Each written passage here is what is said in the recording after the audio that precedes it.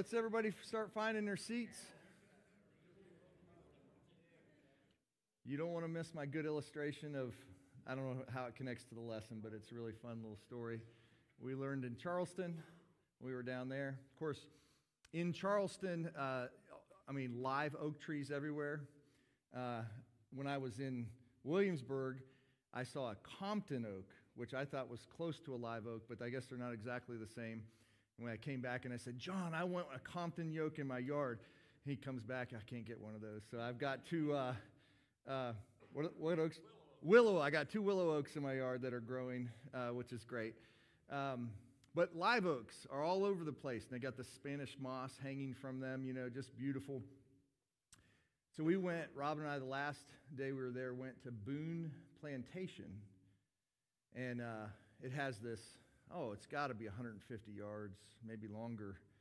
2 rows of live oaks stretching with their leaves, just, branches come to each other, and it's this beautiful canopy. Anyway, beautiful. So we were driving down, and there's 30 oaks on each side, something like that. You're going, and there's one oak that's gone. And I said, I wonder if that one. And I said, they probably intended to do that because there was a little gate there. And anyway, so they were talking to us about it, and they said those were planted back in the 1700s, so they're over 200 years old. There are actually some oaks on the property that were 600 years old. So, and they get huge, just amazing. But so they were talking to us about the oak trees, and I thought this was a great illustration of like the church and the way that members of the church should be. So, like, let's say this tree starts getting a little sick, disease or something like that. It's not healthy. The roots are so intertwined with one another that it will actually draw nutrients from the other healthy trees next to it to try to help make it strong again. I thought, man, what a beautiful picture of the way the church ought to be, right? That we ought to, instead of, okay, this one's sick, let's attack and cut them out and get rid of them. It's like, no, we'll give you some of our nutrients and help to grow. Anyway, and those oak trees, I think they said they can sustain over 140 mile-an-hour winds without, and I mean, the branch goes from here to that wall over there. You would think that branch would just break off, right? But they're just amazing. So anyway, you might get an illustration of that somewhere in a sermon someday, but I don't know how it connects to this lesson, but it's just, I thought you guys might like to hear that.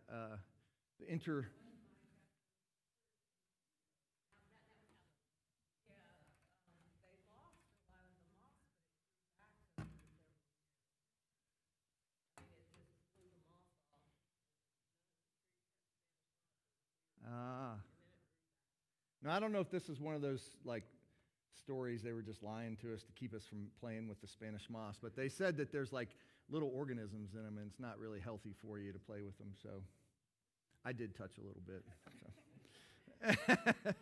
So anyway, so we're in 1 Corinthians 7. Let me pray for us. Father, thank you for the Word of God. Thank you for the Apostle Paul.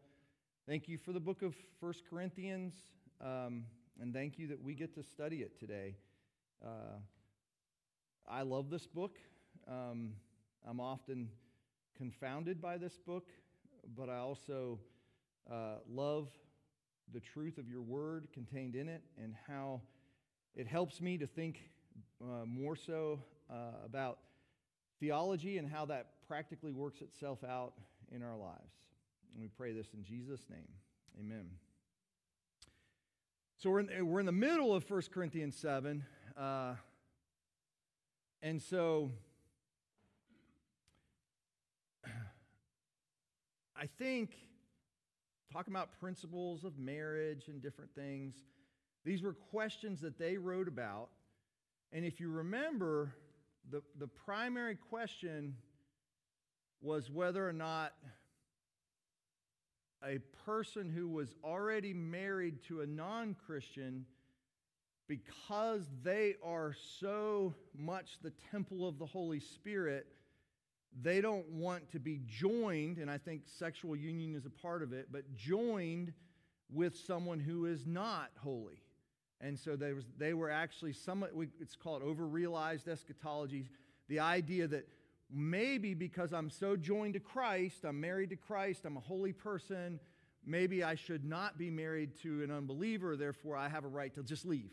And Paul basically says, no, that's not the case. You should stay where you are.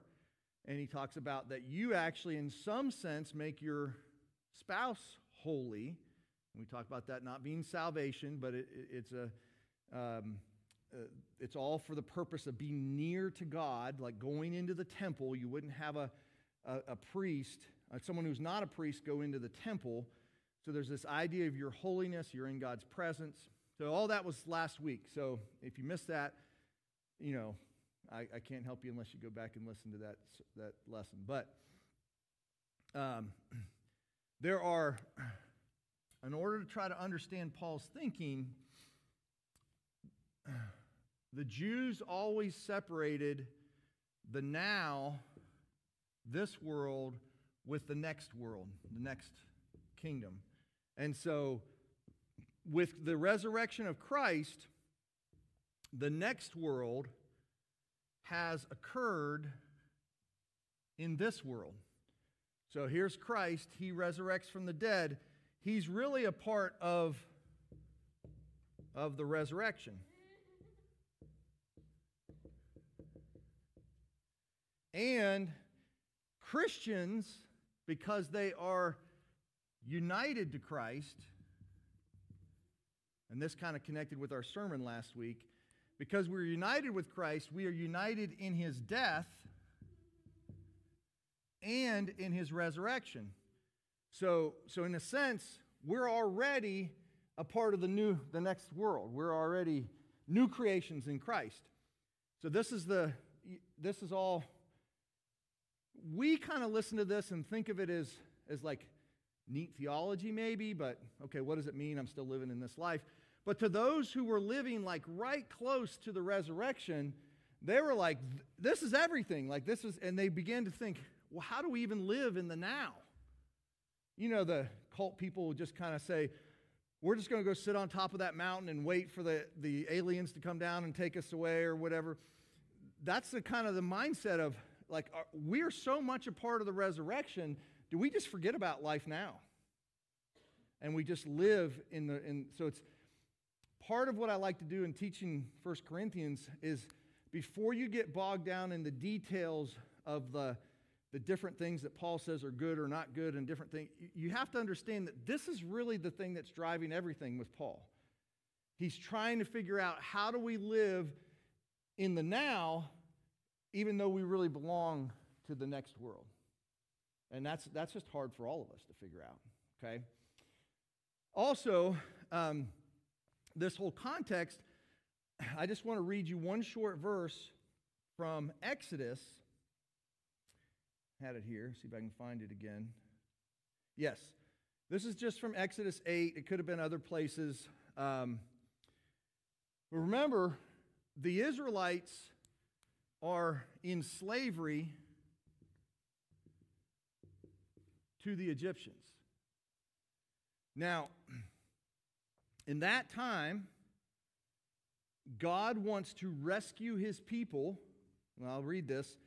He says, tell Pharaoh, let my people go. Why? That they may worship me, that they may serve me. So like being in slavery to the Egyptians was preventing the Israelites from worshiping God in the way that God wanted them to. They had to be freed in order to worship them. Is that the way the New Testament speaks? It doesn't. So there's a major change between how the necessity of being free, like Paul will say things like, slaves, obey your masters as in the Lord. Masters, treat your slaves well. I can envision in the Old Testament him saying, get rid of your slaves. They need only be slaves of me. Right? That makes sense? Not get rid of them, but free them so that they can just be slaves of me. Because there's a difference between how we exist. See, because the Israelites are primarily living in the now. But we're living in the now next, both of those together. And it does change the way we think about life.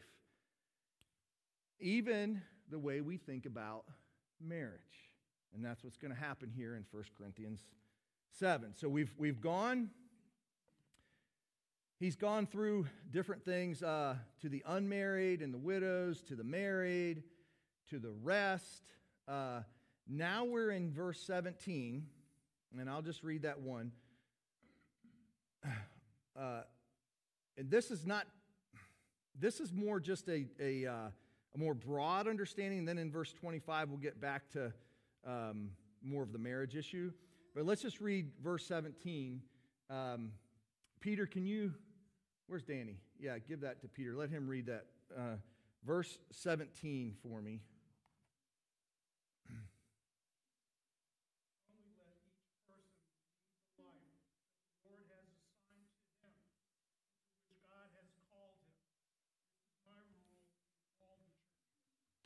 Okay, so he basically is given a broad principle that's going to apply to marriages, but it really applies to everything in life. And what's that principle in verse 17?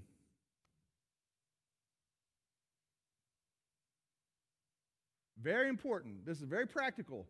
Young people back there, older people, every station of life. What's the principle? What? Lead the life the Lord's assigned you. What? Be content where God's planted you. You don't have to go somewhere else. Just think back in Exodus. Pharaoh, you got to let my people go so that they might serve me. Paul says, wherever God's called you, wherever you all are, just be content. It's just a totally different way of looking at life. Okay? Now, we're Americans. We pride ourselves on the freedom to go out and do, go take this. You got this dream, go explore that dream. Do whatever so that you can achieve what's your purpose in life. Now, I think if the now is all you have, then I like the American dream. But Paul's not just thinking of now, he's thinking of the next. Now, Paul's going to be, it's going to be so cool because we are really wedged between the two. And so Paul will flop back and forth. He'll be saying things like, oh, yeah, it's good. Get married if, you really have a desire to get married if you can. If you're a slave and get your freedom, go ahead and do that, But then he'll jump over to the other side and he'll say, that's not necessary in order to serve and please God. That's really the issue. So he's going back and forth here. So, yes.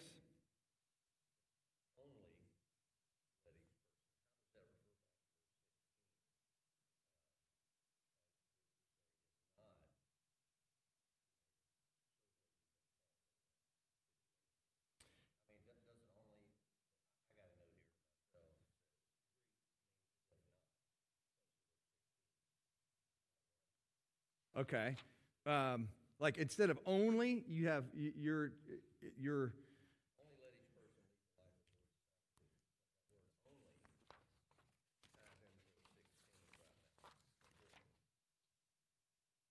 of hold on. Right, it's I may, yep, if not, or if only, yep. Well, in verse 16, I think it's talking about that there's a possibility that your influence could save someone. But even if it doesn't, so it's like there's a maybe motivation,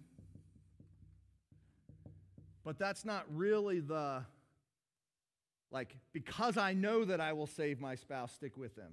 You don't know that. And so, again, the idea is it necessary for me to control my circumstances in such a way that I can dictate them such that I can find the maximum happiness that I desire in this life?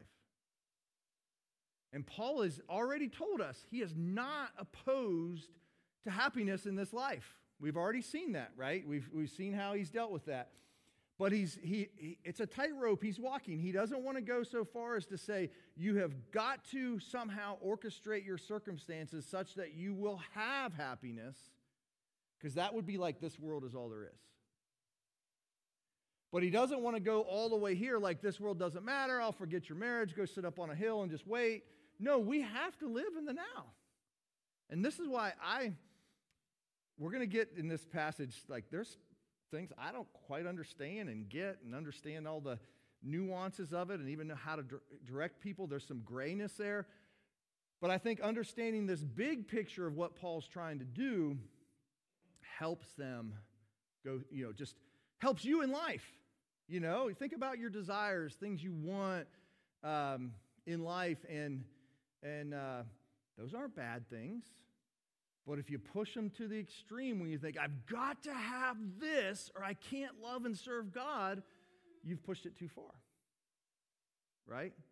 And so it's and we all struggle with this. This is why Calvin calls our hearts idol factories, because we do this all the time. Okay. I actually need to move us along here. 18 through 24. Who would like to read? Raise your hand and Daniel will give you the mic. There you go. Gina wants to read.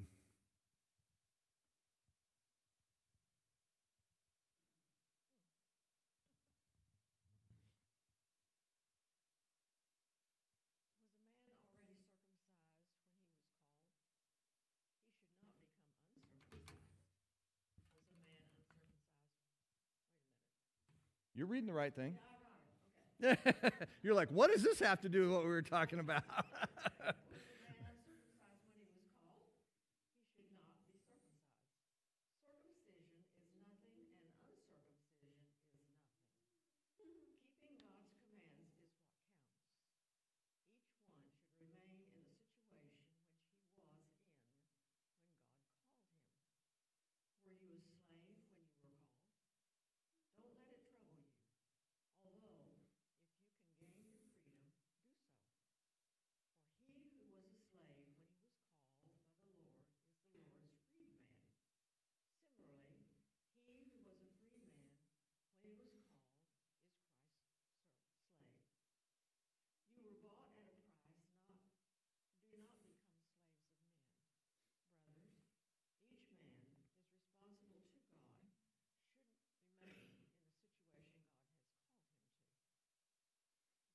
Yep, you did it. Good job. Okay. This almost sounds like the book of Ecclesiastes. Those of you who are in Ecclesiastes with us on Sunday nights, the whole matter, the only thing that matters in Ecclesiastes, if you know Ecclesiastes, it's all about, I'll try to, Psalm 1.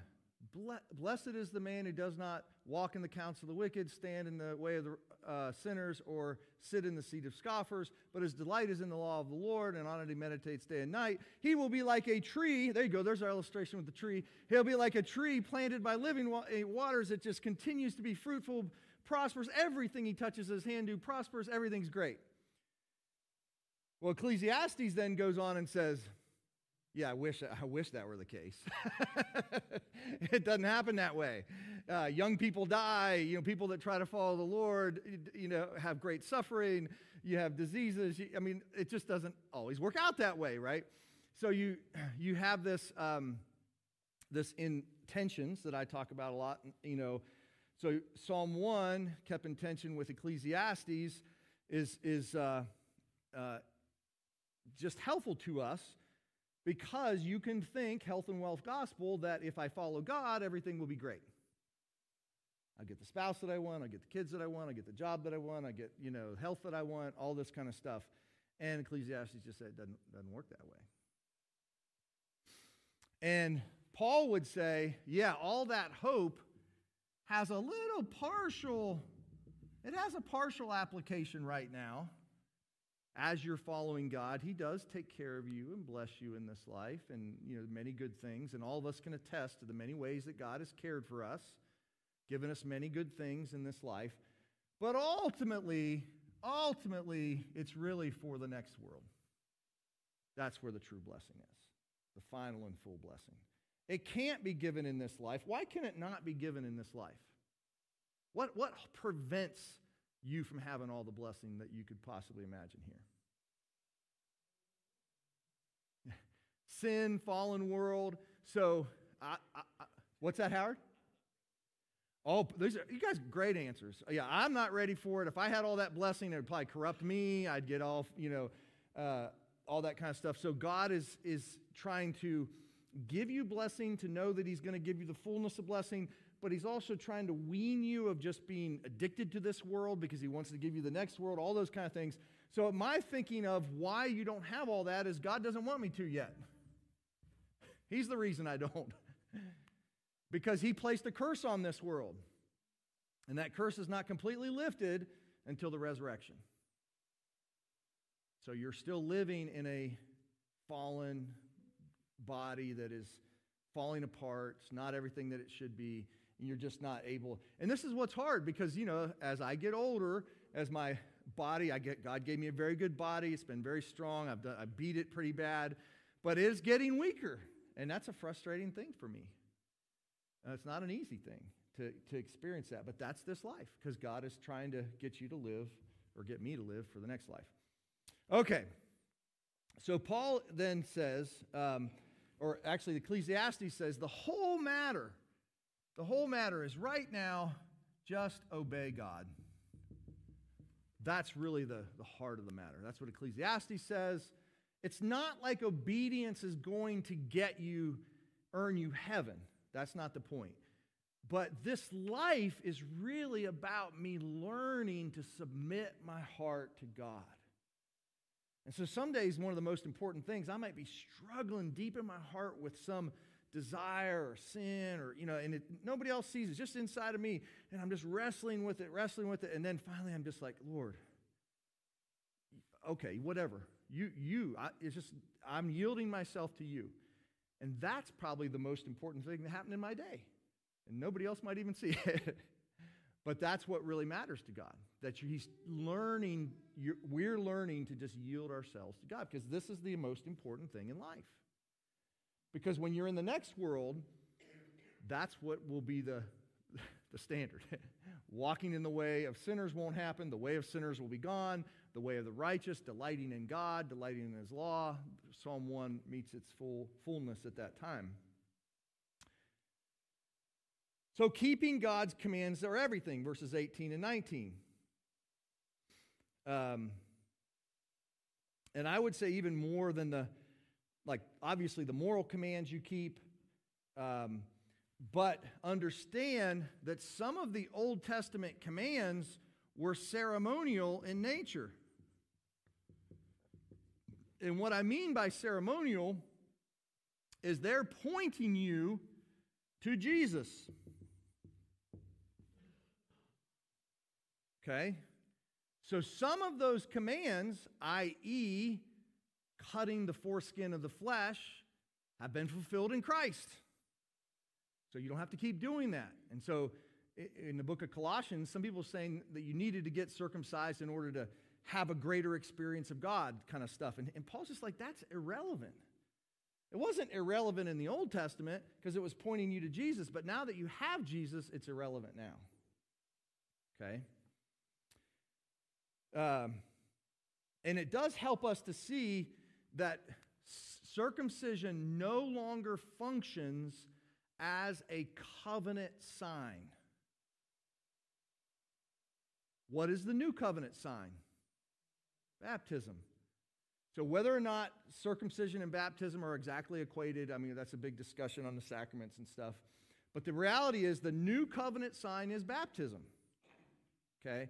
You don't hear Paul talking about baptism in the way that he's talking about circumcision here. He doesn't say, whether you're baptized into Christ or not, who cares? But he does talk about circumcision that way because it's no longer the covenant sign of God's people. Okay?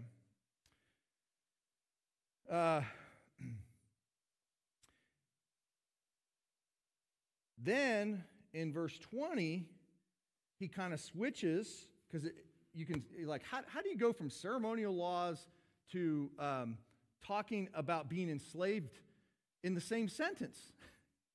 Like, how do you jump from one to the next? Well, it's this whole issue is what's driving him. He's just taking this already not yet, and he's applying it to these various situations, okay? So he basically says to them, if you're a slave when you were called, don't be concerned about it. Now, will there be human enslavement of humans in this life over here? No. There will be slavery. We will all be slaves to Christ.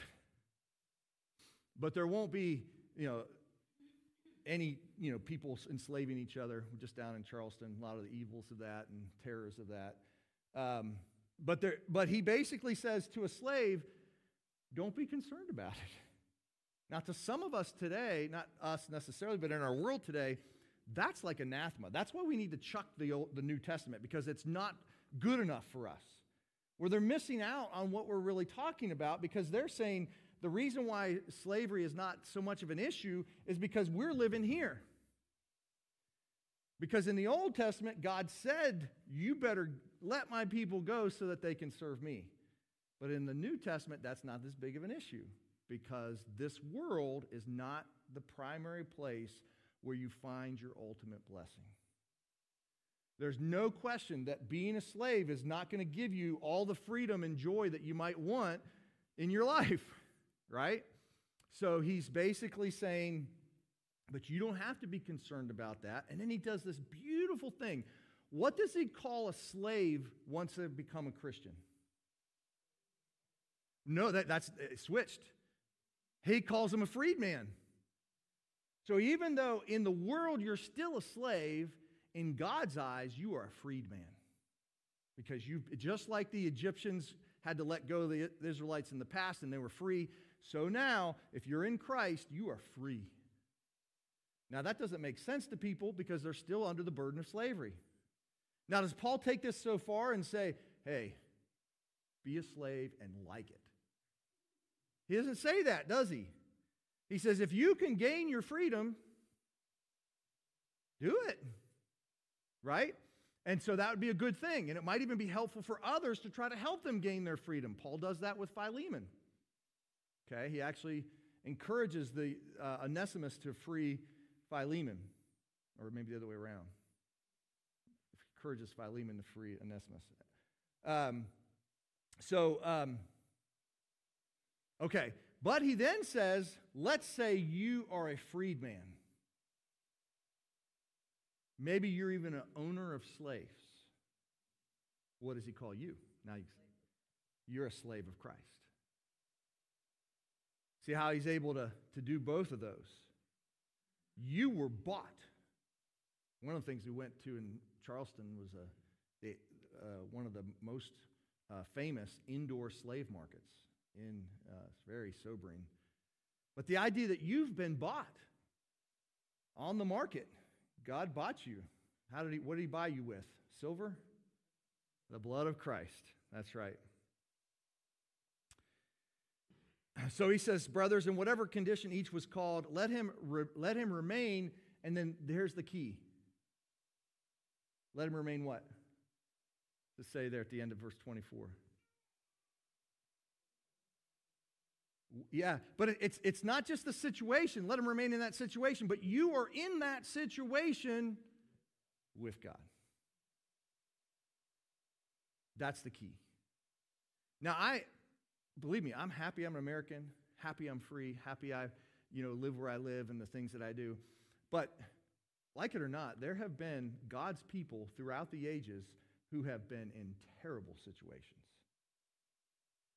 Wrongly cast into prison, abused, tortured, beaten, all these kind of things. And if this world is all there is, then they should be pitied among all people, because to follow Christ and get treated like that is terrible. But this world is not all there is. And that's what Paul's being driven by, okay?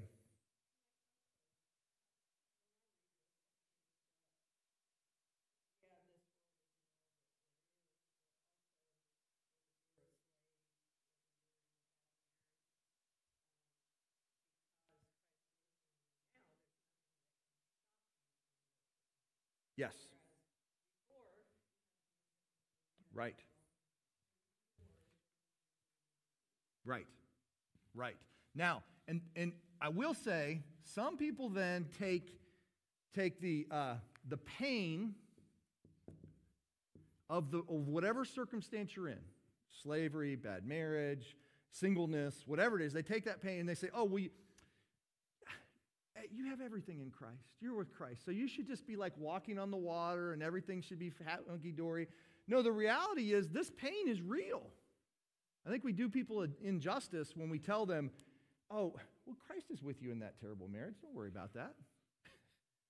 We should enter into the pain and the struggle that they're experiencing, and we should feel that with them because I'm telling you, Christ is entering into that pain.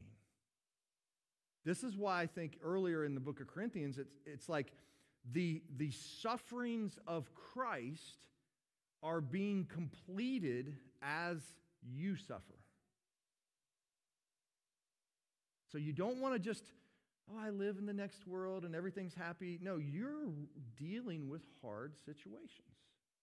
And Christ is with you in that situation because you're the temple of the Holy Spirit. He's living within you, and it's okay.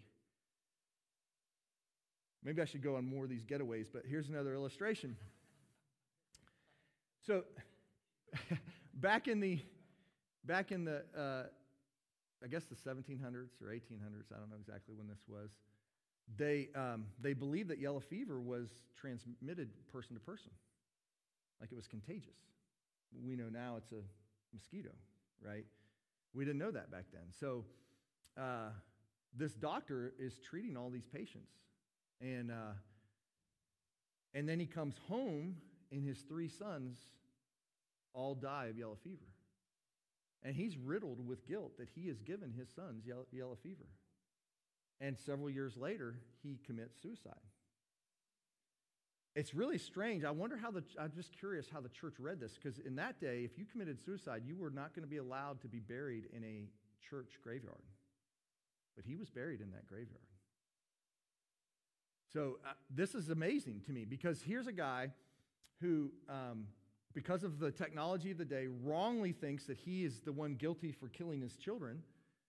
And he's guilt-ridden, grief-stricken, and he's devastated, and he actually takes his own life. And I'm not making any judgments on any of that. I'm just saying that's terrible. In our day and age, like we'd say, he's feeling guilt over something he shouldn't even have felt guilt over. He's the one doing all this good to help people. Anyway. Maybe that, yeah. Well, and then you top it all off, like his wife is the only one that survives. She's lost her kids. She's lost her husband. And they don't even know what happened with her. They think that she probably just toughed it out and got married to someone else and started a new family. That's tough.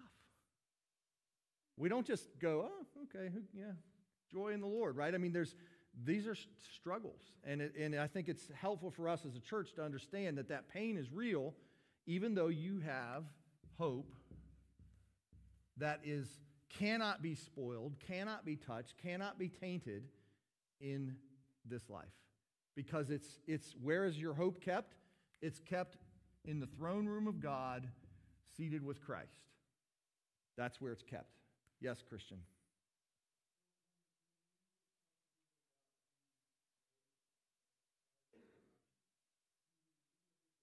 Can you give him the mic so he can?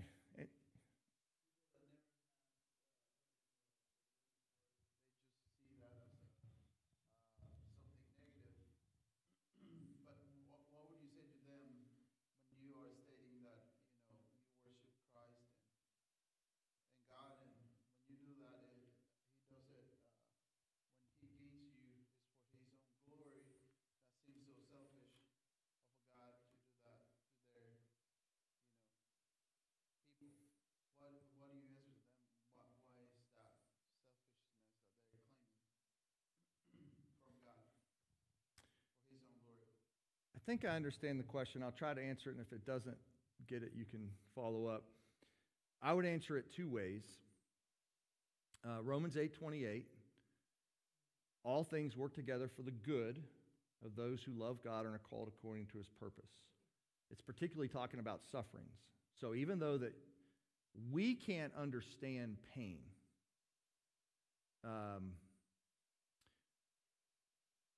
The Dunns were taking care of Mary's dad. That wasn't easy towards the end.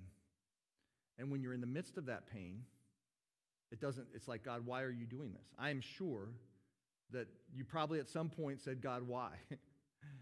Someone in the family did, maybe not Mary. But you're like, what's your wisdom here? I don't understand this, God, right?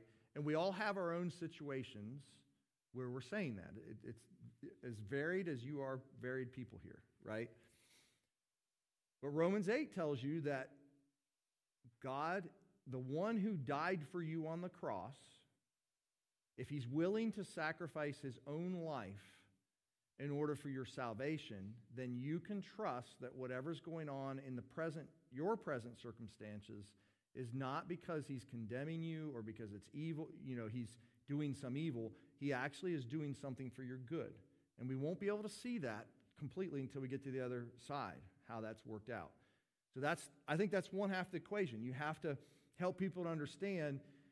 And I don't think once you just saying the doctrine doesn't make it a reality in your life. I think each one of us has to wrestle. That's kind of what I was talking about earlier of like, I want my situation changed, but I can't change my situation, and I'm wrestling, and then at some point in your heart, you just say, God, but you're good, and I release that to you, okay?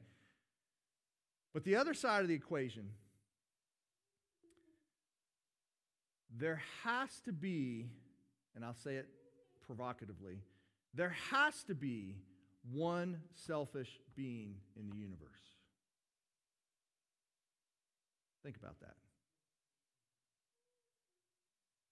Okay, so if I say, I don't want you to give glory to me, who do I say I got to give glory to? The Lord. Okay, so who's he going to give glory to? What if he were to give glory to someone else? They'd be God. So there has to be someone at the top. We should just be thankful that the one at the top, of whom all things are in and through and to, right? Everything goes to him. We should be thankful that he is not a selfish, corrupt, wicked being, but the being that would actually die on the cross to bring you into his glory and allow you to share in his glory. He could have just said, I'm the most glorious being. You guys are scum cases. Stay down there. No, he says, I'm going to take Allison. She's here today. And she's just this, one of billions of people in all history creation. And she's imperfect. And I'm going to let her come in and share in my glory. That's the kind of God we serve. He didn't have to do that. He could have just said, Allison, you're going to do everything I tell you to do and stay down there as low as you can be. He doesn't do that. He brings us up to be his bride. So my thinking is there has to be someone who's at the top. There has to be someone of whom all glory goes to. And we just should be thankful that we have a God who actually is a servant. He flips lordship on its head because he's actually willing to become the lowest of the low in order to redeem us. Is that helping your question or not?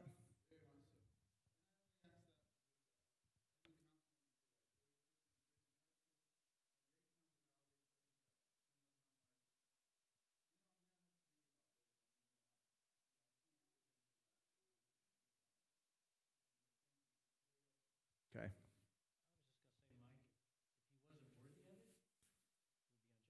That's true. But he is worthy of that. And what do we become as we focus on his glory? We become better. That's right. We become what we're intended to be. That's very good, Mark. So that is the highest good, Mm-hmm. is to see God as he is and attribute the glory he deserves for everything he's done. And in doing that, we become like his son. Well said. Okay. Okay. Let's read 25 to 28. Where's our mic? Anybody over there want to read, or you just raise your hand and okay? You gonna read it for us in Spanish, Christian? Okay. Now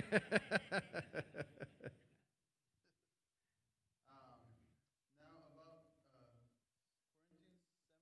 7. Verse 25.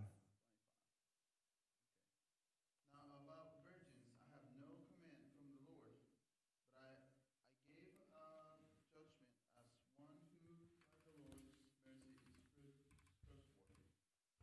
Because of the present crisis, I think that it is good for a man to remain as he is. Are you pledged to a woman? Do not seek to be released. Are you free from such a commitment? Do not look for a wife. But if you do marry, you have not sinned. And if a virgin marries, she has not sinned. But those who marry will face many troubles in this life, and I want to spare you this. Okay. So, okay, what you have to understand here, virgins / betrothed, okay, that's the young maidens, and he's talking about a present crisis. So instead of like the now and the not yet, he's focusing on the now, and even though that the Corinthians are not in terrible shape right now, they really believe that there's a crisis happening. It's like you might feel right before the Civil War, or right before World War II, or just situate. There's like this present crisis that's going to happen. And Paul here says that he doesn't have any clear command, right? So in a sense, Paul's being forced to give his counsel, but he's not really. He thinks it's good counsel, but it's not like, thus saith the Lord on this, right? It's his advice. Someone say, you think it's a good thing for me to buy this house? And they get some counsel, and well, look at the situation. Maybe the market's not that good, and you're giving counsel.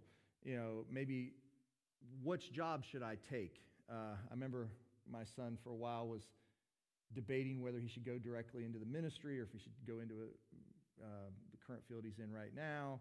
And he was asking us for counsel. And, it's always hard when somebody asks you for counsel like that. You're just like, I don't know. I don't know exactly what God wants for you, But you try,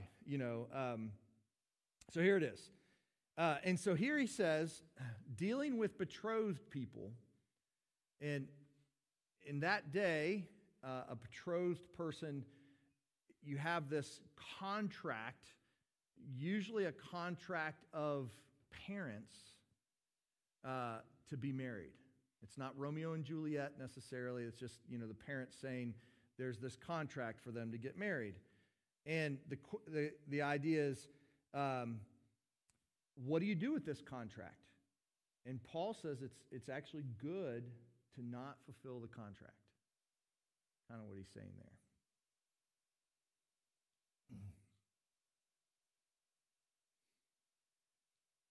What do you think dictates this?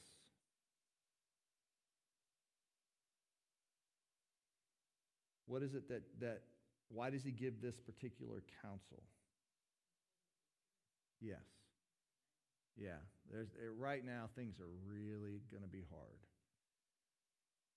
And trying to take care of a wife and family, because usually with marriage comes children, and he doesn't really mention children here, but I think that's all in this, like, you're going to be taking care of a family in the midst of a war zone or whatever crisis this is.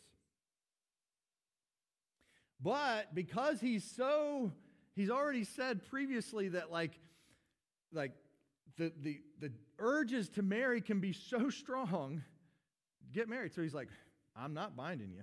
If you want to get married, get married. And how many stories, I'm sure, a lot of movies and love stories are people like getting married right before they go off to war and the drama and the tragedy of all that. But I mean, there's a lot of romance in that. So Paul's he doesn't say, look, if you get married, that's sinful. I mean, he wouldn't say that. It's just these are very, very difficult circumstances. Then he goes on. Let's read 29 through 31. There you go, Junior.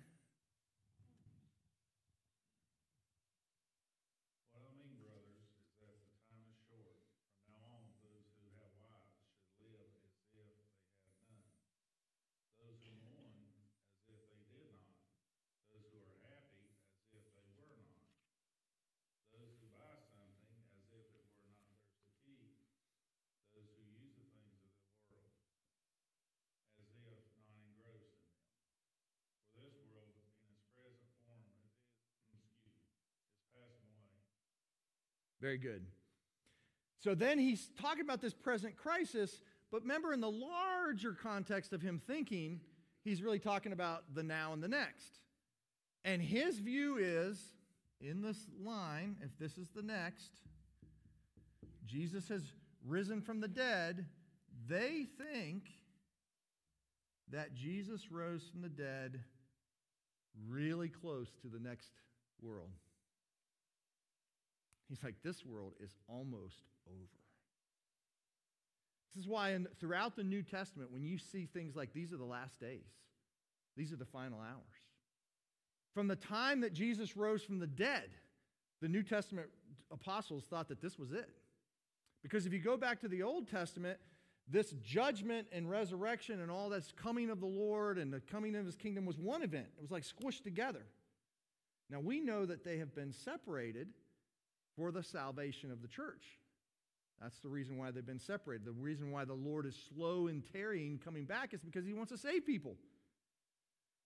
And really, there's probably been more people saved in the 20th century than all the previous generations before. So just think about that for a minute. If he'd come back in the first century, there'd be a lot smaller population in glory. So anyway, but they thought it was really close. And Paul's actually moving from this present crisis into, we expect him coming back any day. And so he says, those who have wives live as though they had none. He's not saying, remember, he's already said, this is like a saying, a poem or whatever he's quoting, but he's not saying, oh yeah, just, live separate, because he's already said previously in the chapter that you need to fulfill your sexual obligations to your spouses and love one another. That's all part of this, but he's just trying to explain that this already next is a real reality that's happening. We have lived 2,000 years later. We almost look at that and like, yeah, Paul was just wrong. What was he doing? But the truth of the matter is, from that first generation up until today, Christ could come at any moment.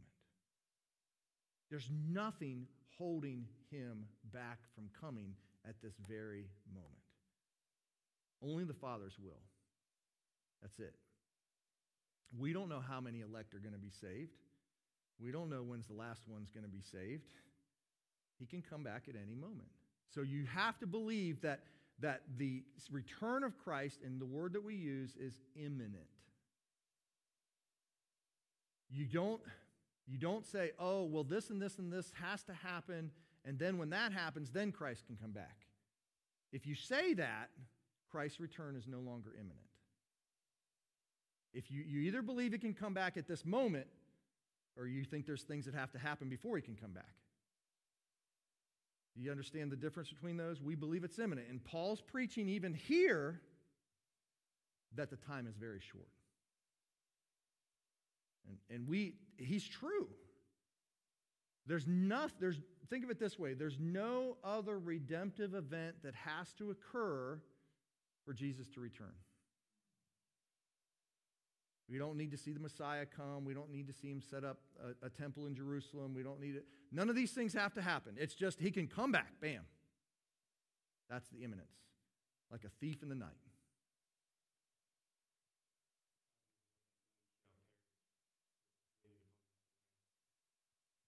That's right. And only God knows that. Yep.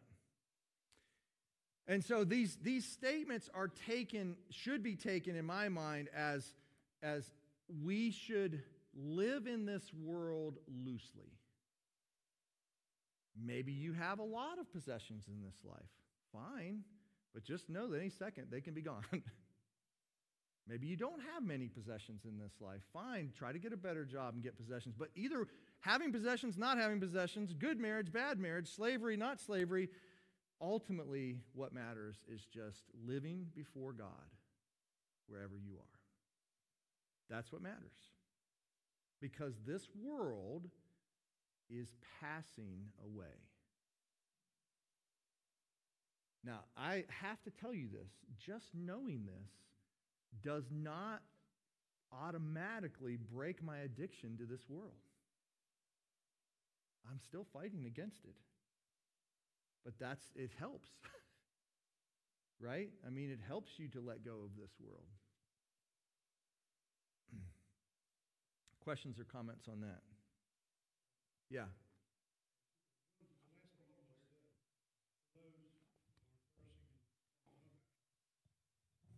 Those who don't know Christ, what you just said,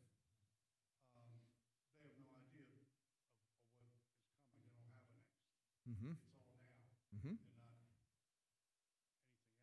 Mm-hmm. The other thing is there's a lot of stuff. I mean, a lot of stuff about the end times. Mm-hmm. Well, we all have an end time. You have a personal Christ doesn't have to come. eschatology as well, right? Our end time is in His hands. Have been from the time before we were born. Mm-hmm. So we will meet Him. Either He returns and we're still here, and we meet Him that way, or we end it here That's right. and we meet Him. And I really believe that, Jesus could come back today, or it could be another 1,000 years. We don't know. So, contrary to the events that are happening in Jerusalem right now, it could still take another 1,000 years.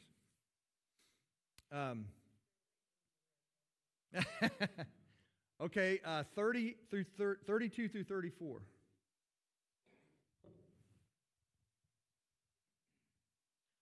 I want you to be free from anxieties. The unmarried man is anxious about the things of the Lord, how to please the Lord. But the married man is anxious about worldly things, how to please his wife.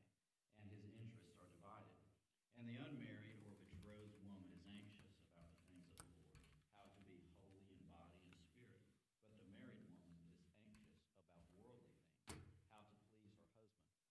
I say this for your own benefit, not to lay any restraint upon you, but to promote good order and to secure your undivided devotion to the Lord.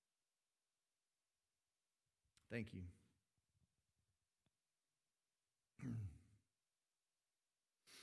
I think this is a passage that's often very misunderstood.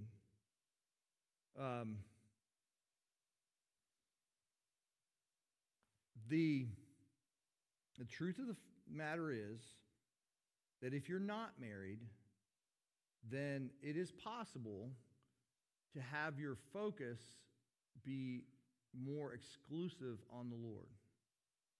It's possible to do that. Now, just because it's possible to do that, you have to go back and say, remember, he said that the people who are burning with passion to be married, and I don't think that's just sexual passion, I think it's just yearning to be married. They're not just, I'm just living in bliss, before the Lord, and he's already said that there are only some people have the gift of celibacy. Not everybody has the gift of celibacy. So you can't take these verses and just pull them out and just say, yeah, no anxiety as a single person, but as a married person, you got tons of anxiety. It's more confusing than that, right? And it's more detailed than that. But it is true that as a married person, your obedience to God is so closely joined to your covenant duty to love your spouse that you really can't do one without doing the other. I think that's what he's getting at. So, in a marriage relationship, you can't say, I'm going to love God, but I'm just going to hate my spouse. You can't do that. It's like they're joined. Remember, God is the one who joins two people together and gives them a portion of His Spirit in their union. There's this union between the husband and wife that are there that you really are obligated to think about your spouse as your own body. And so when they're hurting, you're hurting. When they're dealing with anxiety, you're dealing with anxiety. It's like there's this connection. Now, it's not so closely connected that if they're an unbeliever or you can't let them go. So this is, again, Paul's trying to work through these things, but they're tensions, right? It's not just one or the other on this. So, and he's basically saying that in this situation, in this present crisis, that it will be harder for you. It will be harder.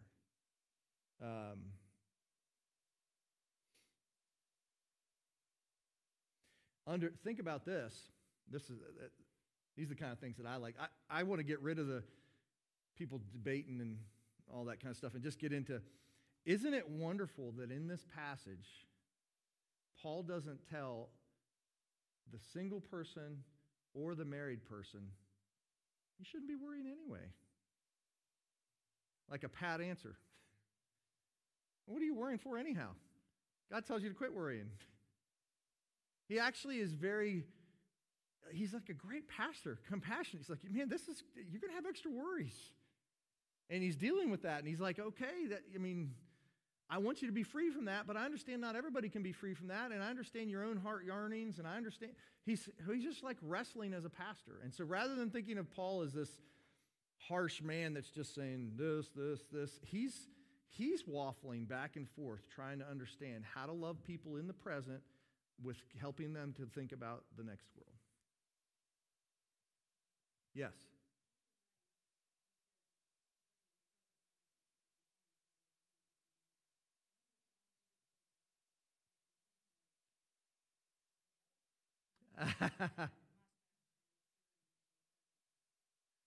Yeah, okay. Maybe I'll go back to the slave issue again. So, slaves got married, had kids.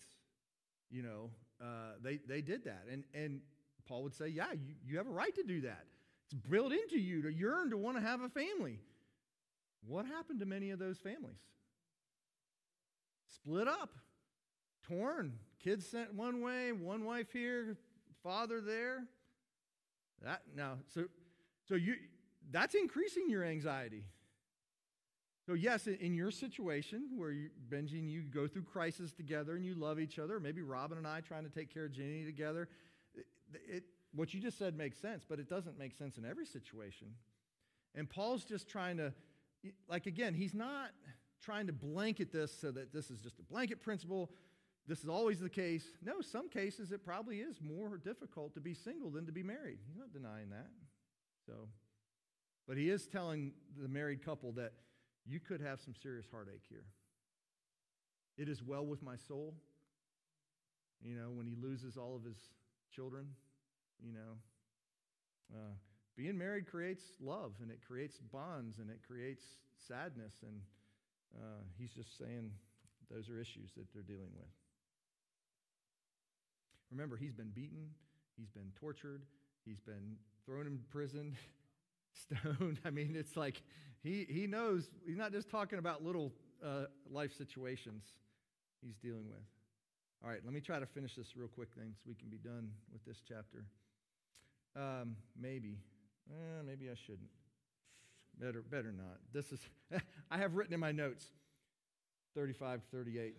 This is a tough passage, no matter how you slice it. I don't think I'm going to end with this. We'll start it next week with that.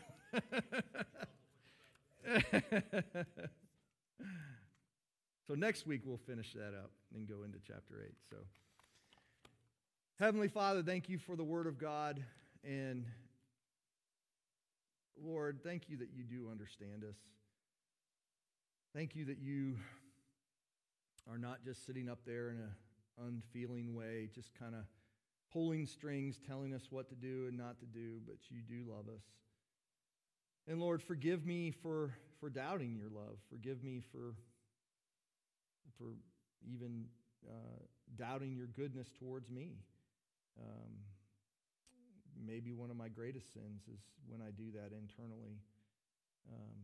You are faithful. You are good. You have shed your blood so that I could be free from my sin.